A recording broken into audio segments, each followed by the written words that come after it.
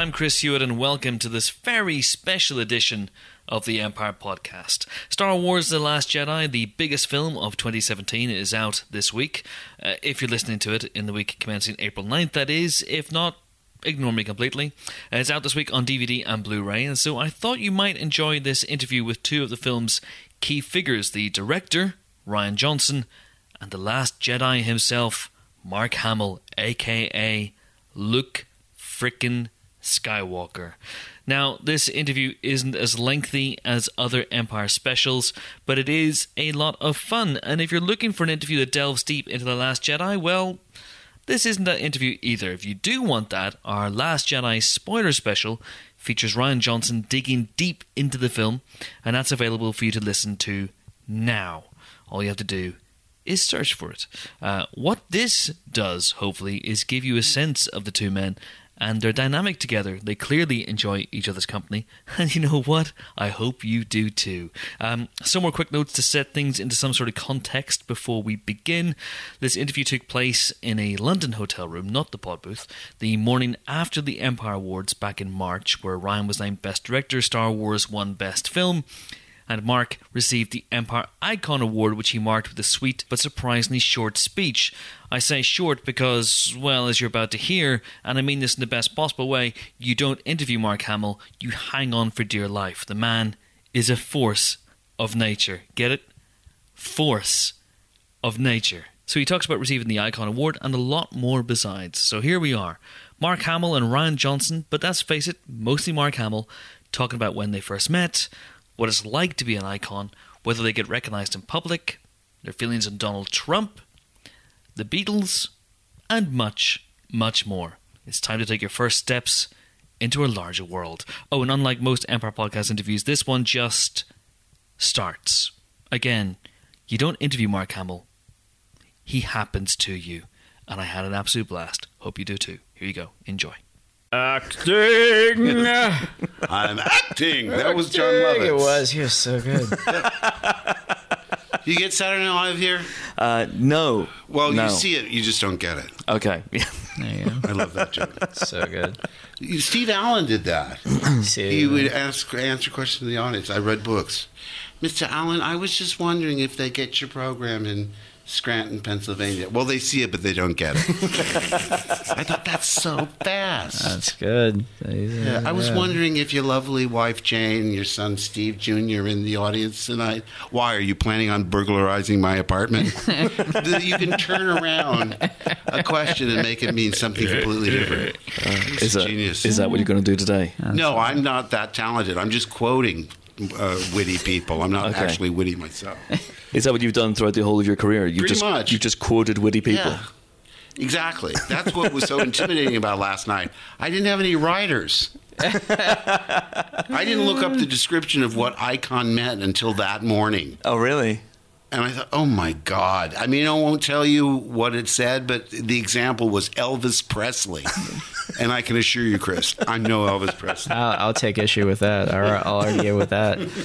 Ryan, you can speak for Mark. What's iconic about this man sitting to your left? Everything is iconic about this man. About Luke. About Luke. That's the thing. I mean, what Daisy said is really true, though. I mean, it's intimidating. The first time I sat down and talked, I came over to your house and we sat down and talked. I don't know if you could tell, I was petrified. Really? Absolutely. No. But we then watched Sergeant Bilko that's together. the thing. When I first sat down, by the end of like our 4 hours together, I just felt like I was hanging out with a fellow. Because we got geek. to the point in the conversation. So anyway, that wind-up feeling. Yeah. And I thought, well, I'm still having fun. And we were out in the grown-up room, like the living room. Yeah. And I thought, I should bring him into the room where all the toys and the man cave. Yeah, there you go. And he'd never seen Sergeant Bilko. It was one of my favorite classic 50s. Well, he saw, but he didn't get it. So, that was great. And I'll tell you one thing where I thought, now I really bonded with this guy. Because after about an hour or so, I said, I have to tell you about coming back to this thing. Yeah. I'm terrified. I'm so scared. And you know what he said? Me too. And I thought, he didn't have to say that. Even if he felt that way, he might not want to reveal that part of him. Yeah. But the fact that he was that frank, I thought, see, now this is a guy I can relate to. So that was a 4-hour first conversation. Was it scheduled for 4 hours, or was it the quick? I don't even remember it being 4 hours. It just seemed like the time just flew by. It was a great first date. Yeah, there you go. And now we're an old married couple. Yeah. Predicting each other's reactions. True. These are all my anecdotes.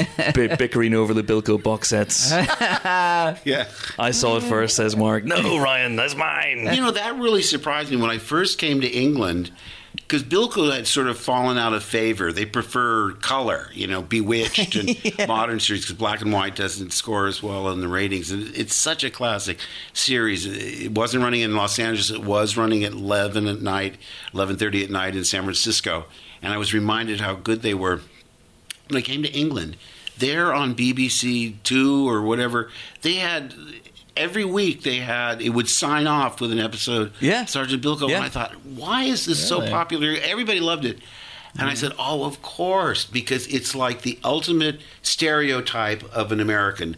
Brash, money-hungry, loudmouth, no devotion to country, only for self-aggrandizement. It's like a parody of the ugly American. Plus, it's Phil Silvers, and he's genius. Was it Phil Silvers version you were watching? I thought it was the Steve Martin film. No. The Steve Martin one's so superior. It's far better. You should check it out, Mark, if you haven't seen it. Okay. Well, I was just going to say that... Neil Simon, when he had a partner, Terry Ryan, cut his teeth selling scripts to Bilko. He wrote 4 or 5 of them before he went solo and delegated to Terry Ryan to obscurity. now we have Bilko running the country. I said it, not you. So, yeah, I know. That's good. Yeah. I always compared it to P.T. Barnum, but P.T. Barnum was a benign con man. Yeah. Well, okay, we won't go any further. I was going to say, because you have not been backwards in coming forward about Donald Trump over the last few months. No, but listen, I'm in the escapism business, and I keep my opinions to social media where you can ignore or unfollow me. I don't go on television about it or do it in interviews because I agree. People say, you stick to acting. Who cares what you think? I said, well, if I vote, I'm a voter, so I get an opinion. Mm-hmm. If you're a truck driver and you vote, I don't say... I don't want to hear your opinion. Just stick to truck driving.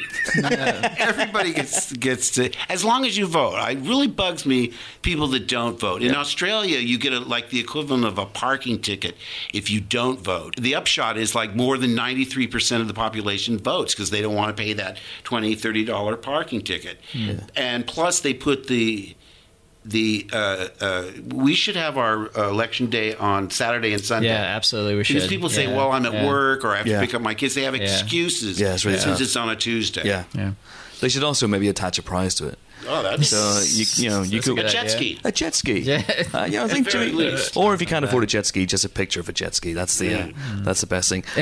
Mark, you didn't win the picture of a jet ski last night. Your speech wasn't as long as I was hoping it would be.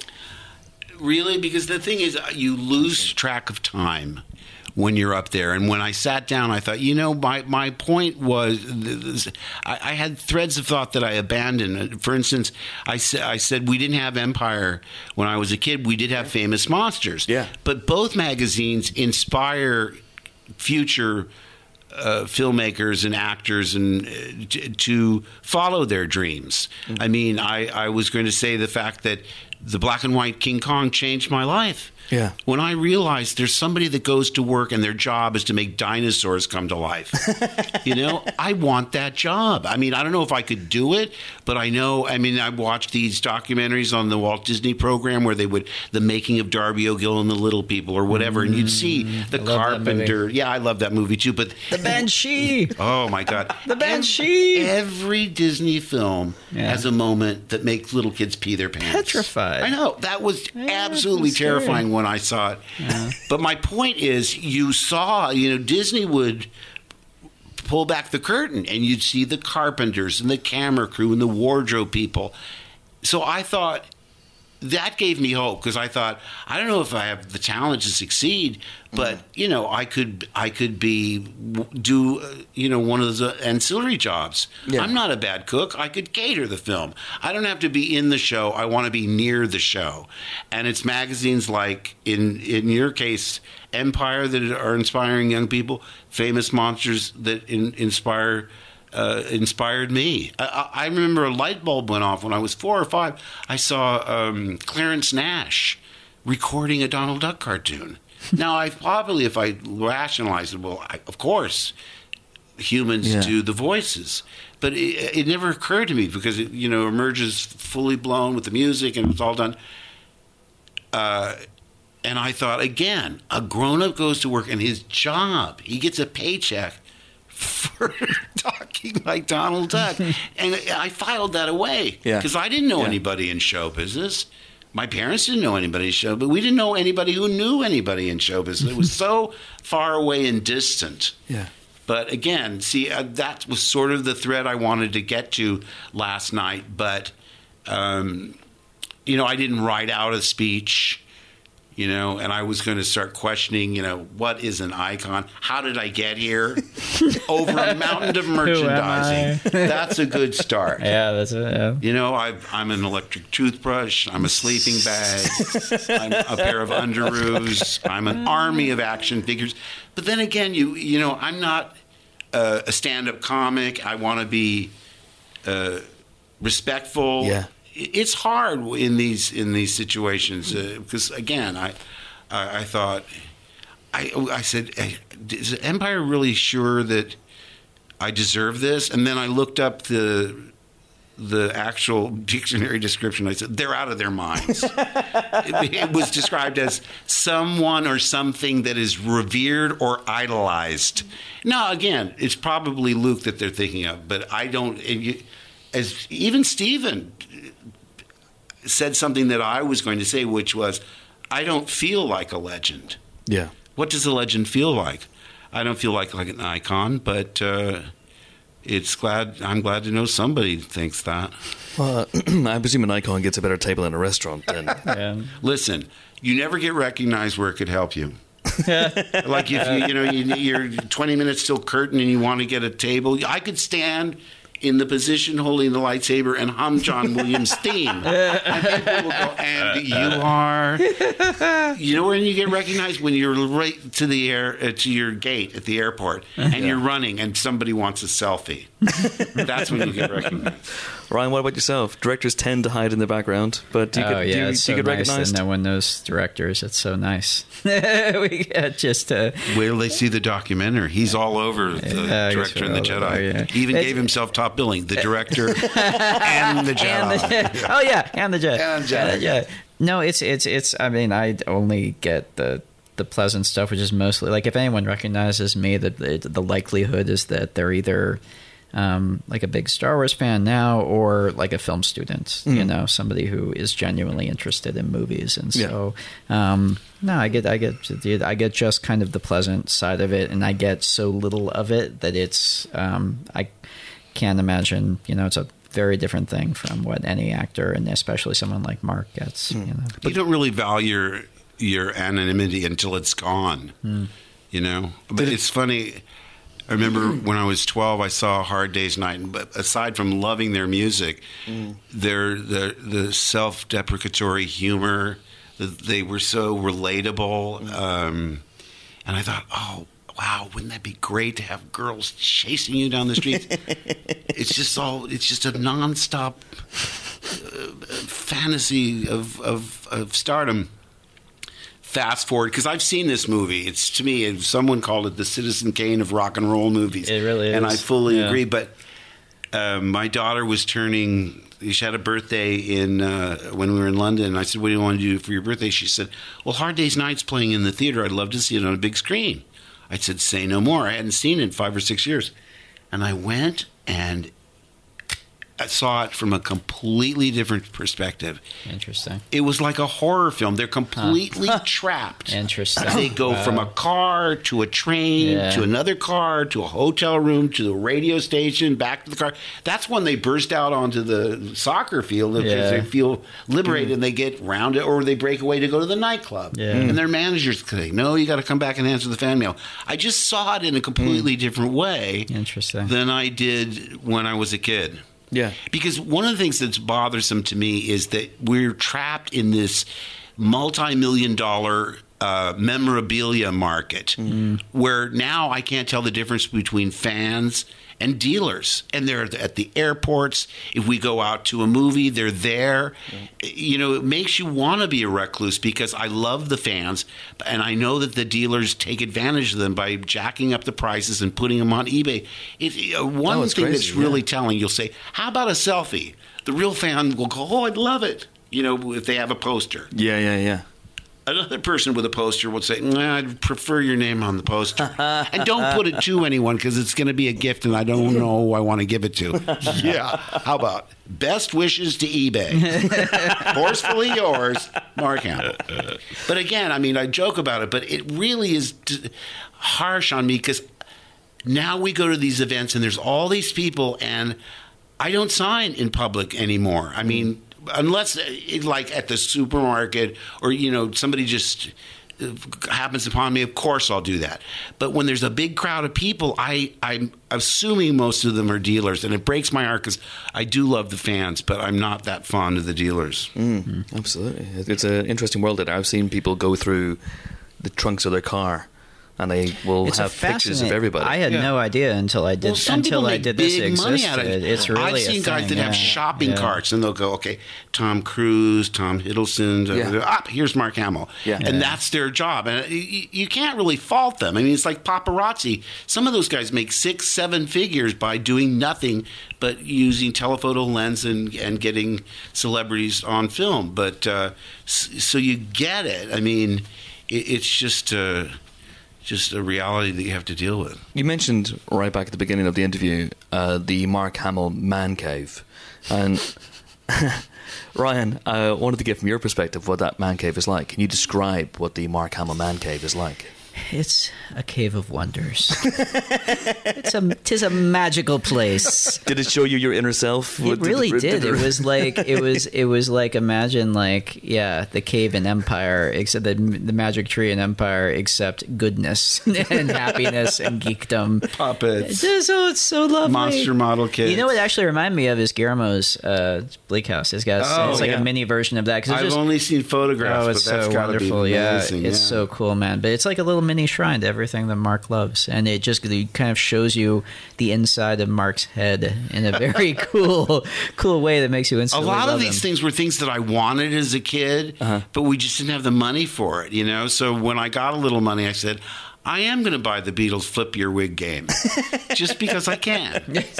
When I was that age, I thought, who would play with that? It's so stupid. I was totally about the music. Right, I didn't buy any of the memorabilia or anything. And the minute they broke up, all those things had an appeal to me that they didn't at the time. Yeah.